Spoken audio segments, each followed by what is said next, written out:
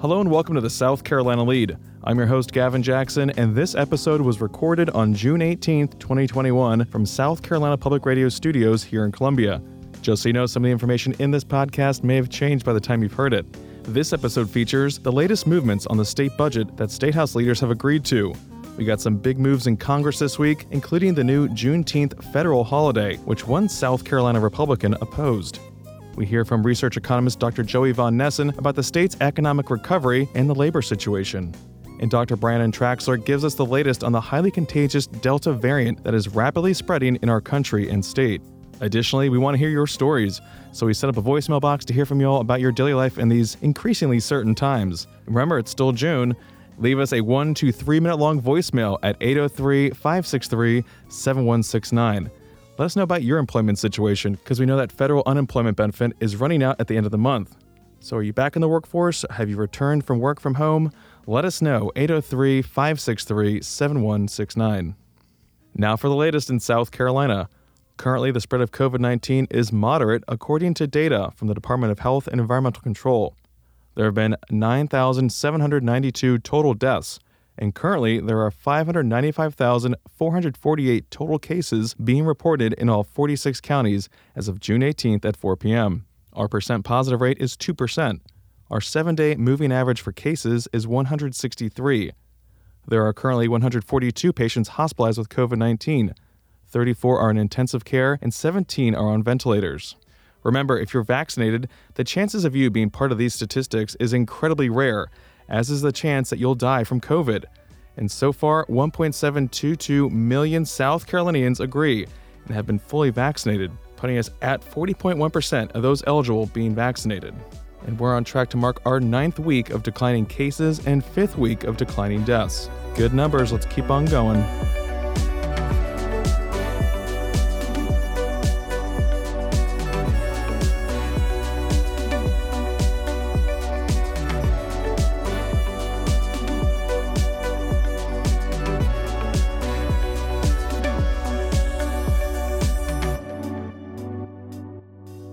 State House and Senate members of the Budget Conference Committee agreed on a $10.7 billion budget compromise on Thursday, with lawmakers in the House and Senate returning on Monday to give it final approval before sending it to Governor Henry McMaster. Now, since we operated under a continuing resolution for this current fiscal year, which ends June 30th, lawmakers had an additional $1.8 billion to budget with, including $520 million worth of recurring money. That growth helped pay for a 2.5% pay raise for state employees, $1,000 pay raise for teachers, as well as their annual step increases, and also money to put a nurse and resource officer in every school. Some of the non-recurring dollars are funding needed improvements and upgrades, like $200 million for the Port of Charleston, $400 million for repairs at colleges and universities, which are freezing tuition rates for in-state students, $100 million for school construction in poor rural areas that can't raise enough taxes to cover it, and more. Speaking of cash money, Accelerate SC, the group that the governor formed last year to help determine where federal funding should go and advise on the state's recovery, met again this week to discuss the $8.9 billion coming to the state in federal COVID relief money. That's the American Rescue Plan money we've been talking about. The money is broken down as such, with $2.6 billion being determined by lawmakers, $3.4 billion for education and childcare, $1.6 billion for cities and counties, and more. Now, more work is forthcoming, but so far there's an agreement to use the same auditing firm to make sure that money is spent within federal guidelines. From SC to DC, in the U.S. House, 5th Congressional District Republican Ralph Norman was one of 21 Republicans who voted against a measure to award the highest congressional honor to all members of law enforcement for their work during the January 6th insurrection. The Post and Courier quotes Norman's spokesman, who said the congressman prefers a different bill that more broadly honors the service and sacrifices of the officers. Norman was also one of 14 House Republicans who voted against the bill passed unanimously by the Senate, making Juneteenth a national holiday. Juneteenth is the day when the last enslaved African Americans in Texas learned about their freedom in 1865, more than 2.5 years after the Emancipation Proclamation was signed.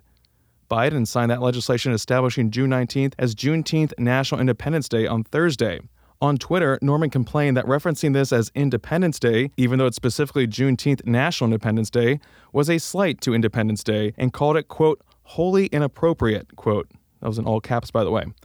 He also speculates that the holiday will cost over $1 billion and complained that the bill did not go through the normal vetting process. Meanwhile, House Majority Whip Jim Clyburn gave remarks on the House floor this week about just a piece of the history from 1863 following the passage of the Emancipation Proclamation. Now, when that happened, there was a big meeting down on the banks of a river in Beaufort County, South Carolina, near Port Royal. 4,000 slaves came to listen to General Saxton read the Emancipation Proclamation. On that day, they were freed. However, it was June 19th, 1865, 2.5 years later, before it was communicated to those who were enslaved in Texas. The failure to communicate kept them in slavery for another 2.5 years.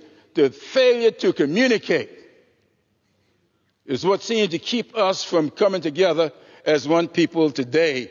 If we learn the lessons of history, as George Santayana once said to us, when we learn the lessons of history, we are bound to repeat them if we don't. Clyburn was one of many standing next to President Joe Biden when he signed the bill Thursday. This is the 11th national holiday to be recognized by the federal government, with the New York Times reporting that the last one was Martin Luther King Jr. Day, first proposed after his assassination in 1968, approved by Congress in 1983, and first observed in 1986. And a remembrance. This week marked the 6th anniversary of when our state witnessed one of the worst hate crimes in our history, the slaying of 9 black parishioners at Mother Emanuel AME Church in Charleston. We remember their names: Reverend DePayne Middleton Doctor, Cynthia Graham Hurd, Susie Jackson, Ethel Lee Lance, Reverend Clemente Pickney, Tawanza Sanders, Reverend Daniel Simmons, Sr., Reverend Sharonda Coleman Singleton, and Myra Thompson. If you want to learn more about those affected by this tragedy and the days, weeks, and months that followed, I'd recommend Jennifer Berry Hawes' powerful book, Grace Will Lead Us Home.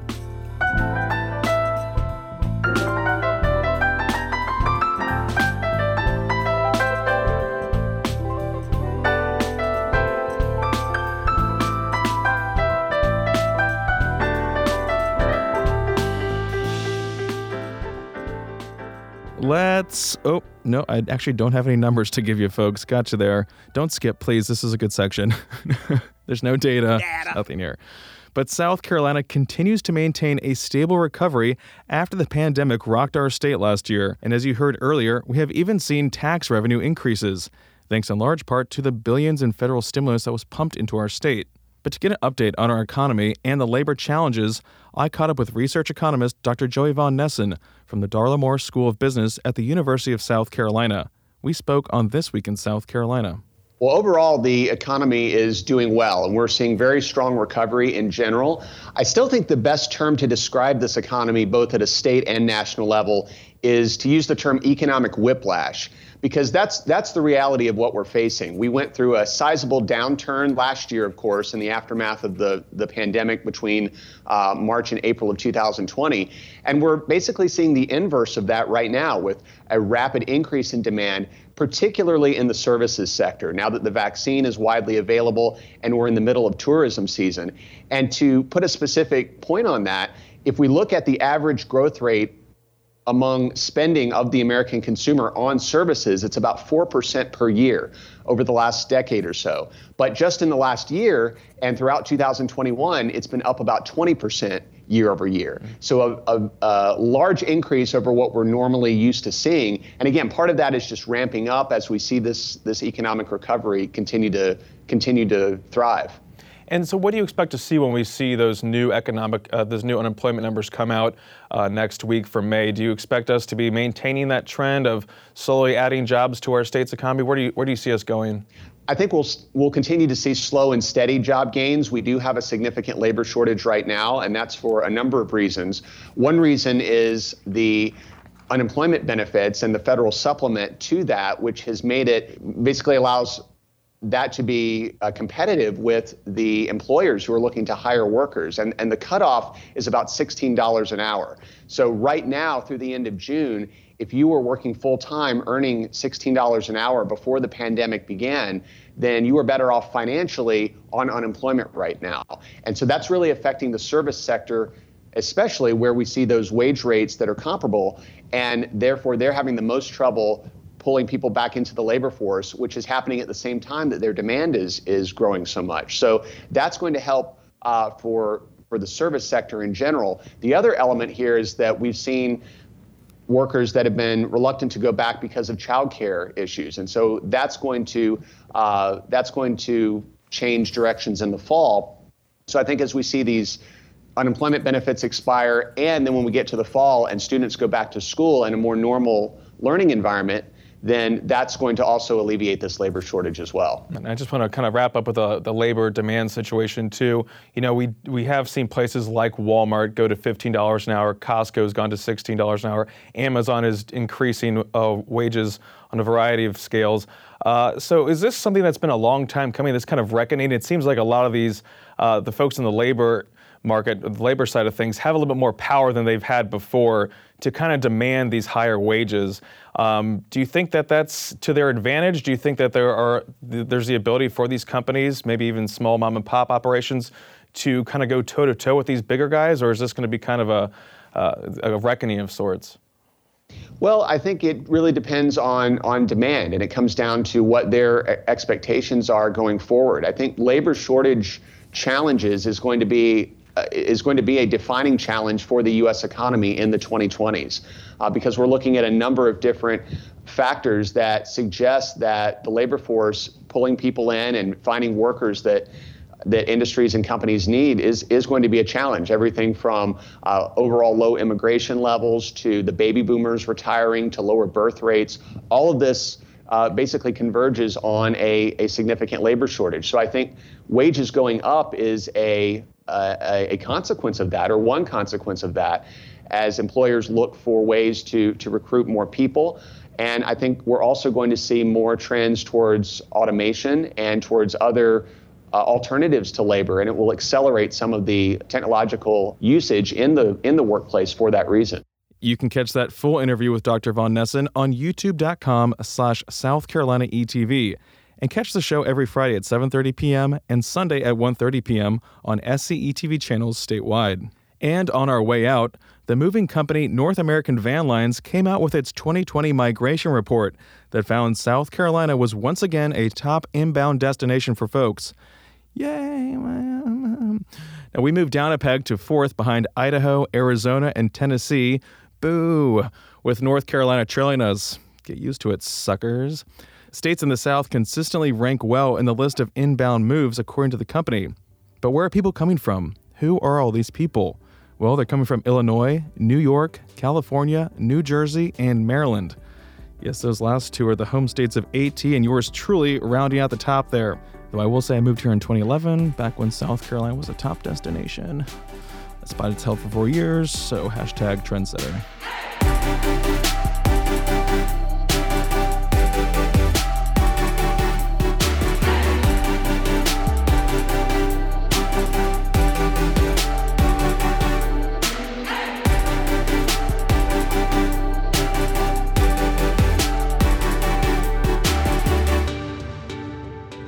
All right, folks, if you have not been vaccinated yet, the hyper-transmissible Delta strain has you in its sights. I mean, Delta strain, doesn't that just sound bad? Delta strain. I know our cases, hospitalizations, and deaths are low, but people are still getting sick and dying. And the Delta strain is much worse. And again, there is so much we don't know about the virus and its long-term effects. Public health officials expect this to become the dominant strain soon. Now, I know some people who've already previously had COVID think, oh, I have immunity, I don't need the shot. Well, it's still not clear how long that immunity lasts. So consider one of the free, abundant, and effective vaccines as a booster. That's one way to think about it, especially against this variant, which now accounts for 10% of all U.S. cases. Yes, 10%. Remember last week when it was like 6%? It's growing. And DHEC Public Health Director Dr. Brandon Traxler said this week that so far 4 cases have been detected in our state, which of course means there's a higher likelihood of more being present. Public Health England, which is the closest thing England has to similar to our CDC, released a data analysis a couple of days ago that shows that being fully vaccinated with the Pfizer BioNTech vaccine is 96% effective against hospitalization, i.e. Severe disease due to the Delta variant. This is why we continue encouraging vaccinations through all of our various events and projects. Our Shot with the Chaser campaign, for example, has gotten off to a great start. And the same goes for our COVID-19 Vaccine Action Week that began on this past Sunday and will run through the end of this week. So it's ongoing this week. All of these efforts are even more important as we head further into the summer. We realistically could see a surge in cases after that July 4th holiday due to vacations, events, and other activities that involve larger groups of unvaccinated people. Now, while Traxler wasn't able to tell us just how many samples in total were sequenced to find those 4 cases, it should be troubling enough that the CDC is already predicting it will become the dominant strain.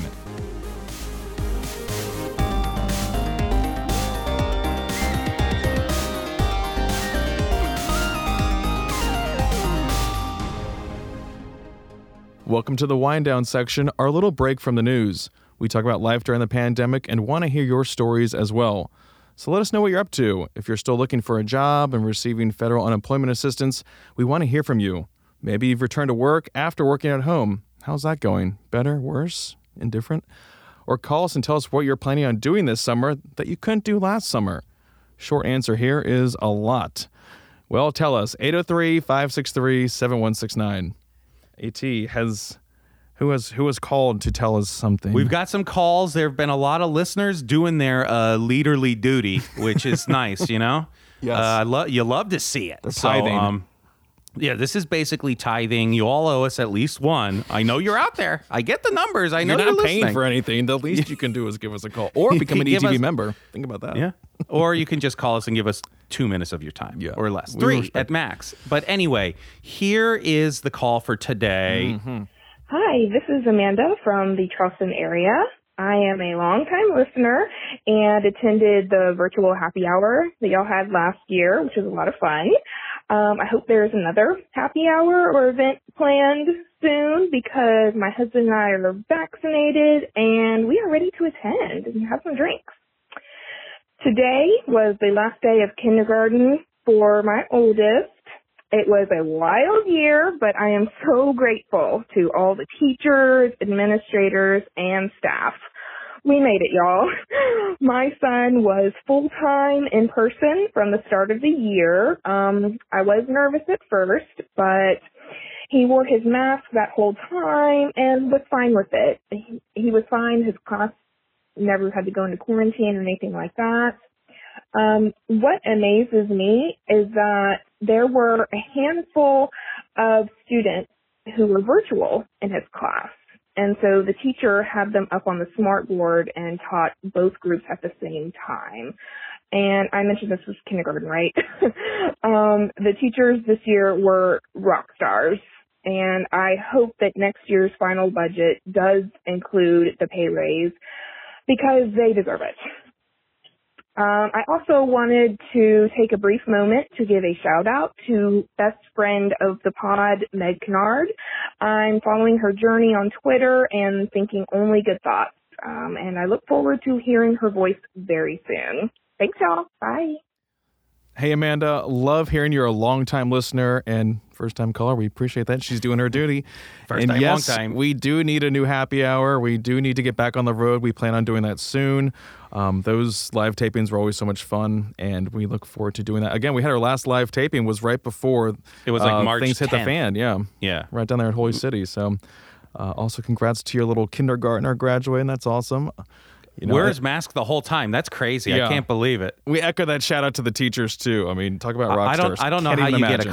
get a class of kindergartners. How do you get a class of kindergartners to keep their mask on? I know adults that can't keep it on. So anyway. We know lots of adults that can't keep their masks on. So I'm saying the great job. Well, and like of they course, say, everything you learn about life, you learn in kindergarten, right? You learn how to follow the rules, and then you just I guess fall apart from there.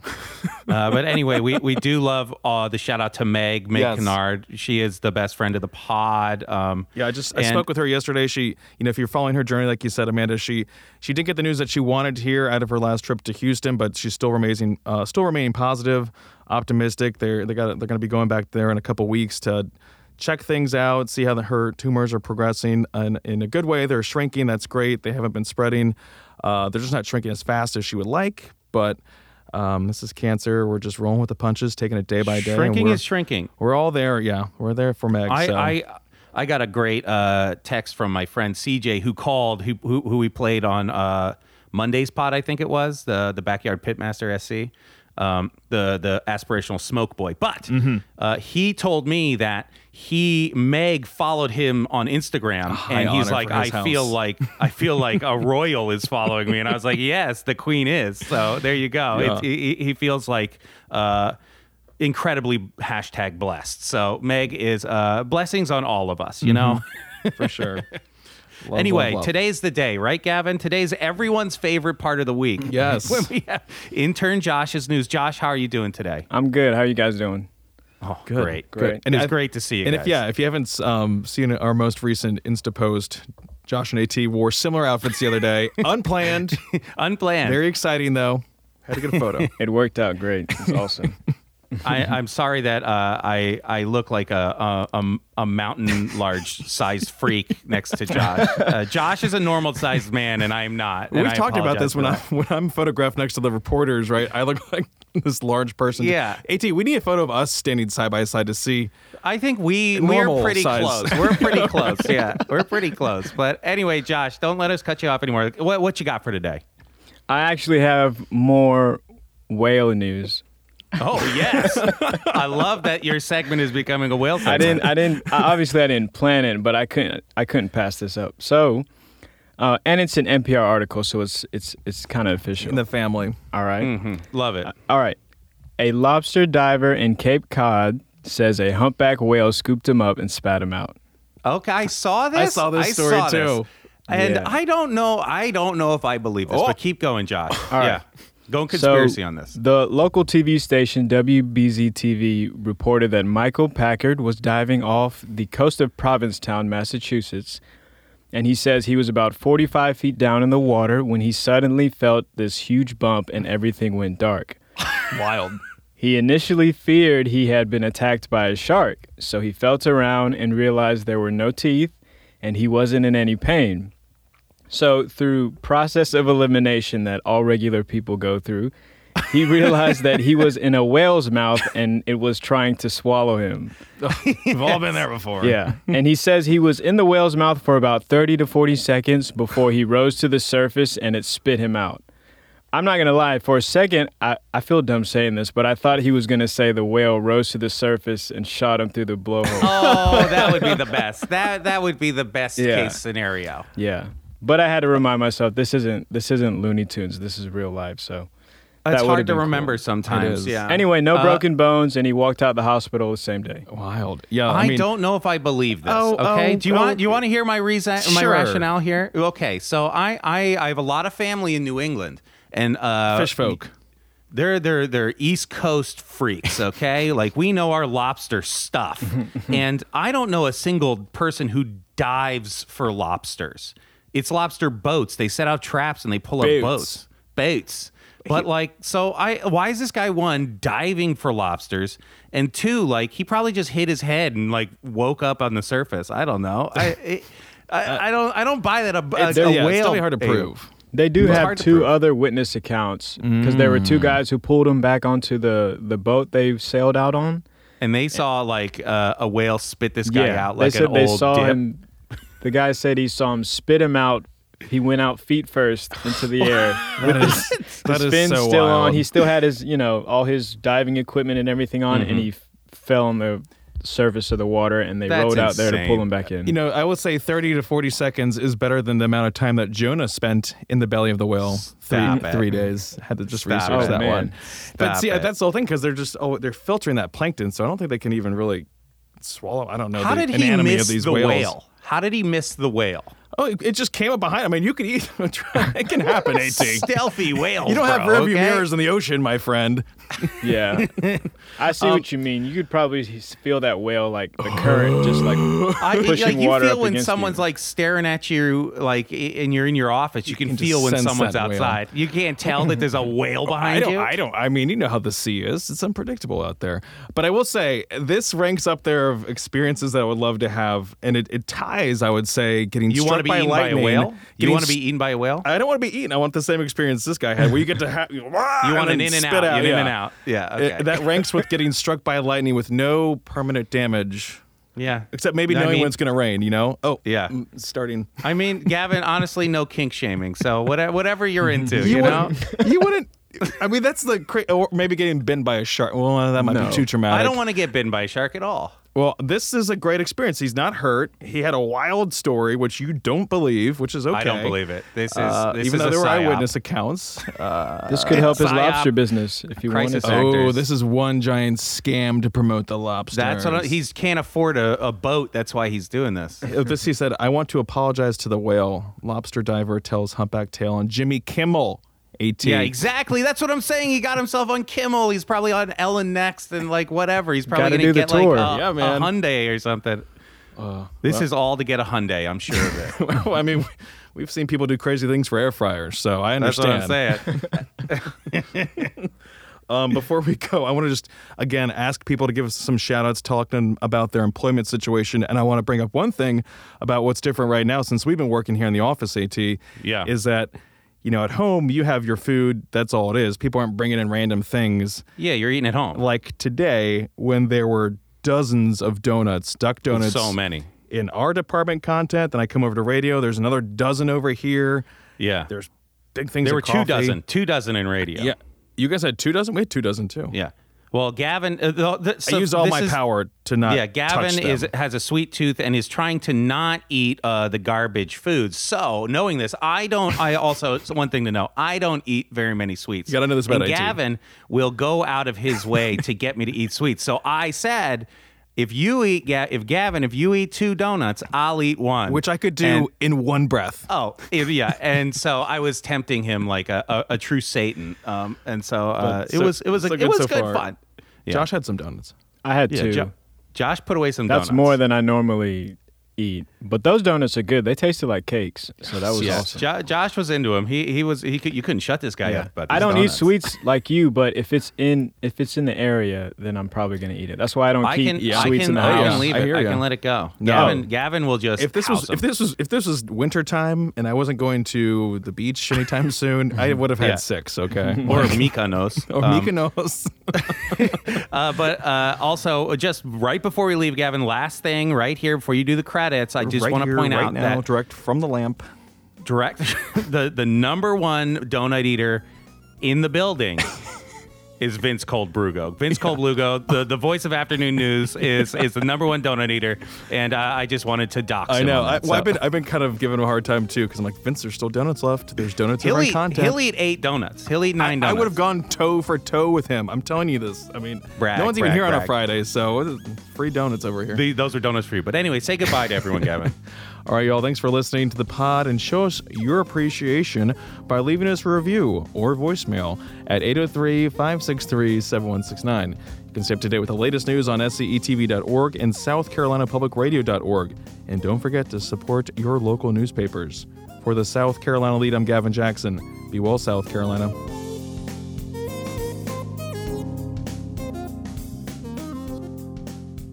Hello and welcome to the South. I don't like the way that sounds. 1 2 1 2. Okay. False start. Good start. I'm too loud.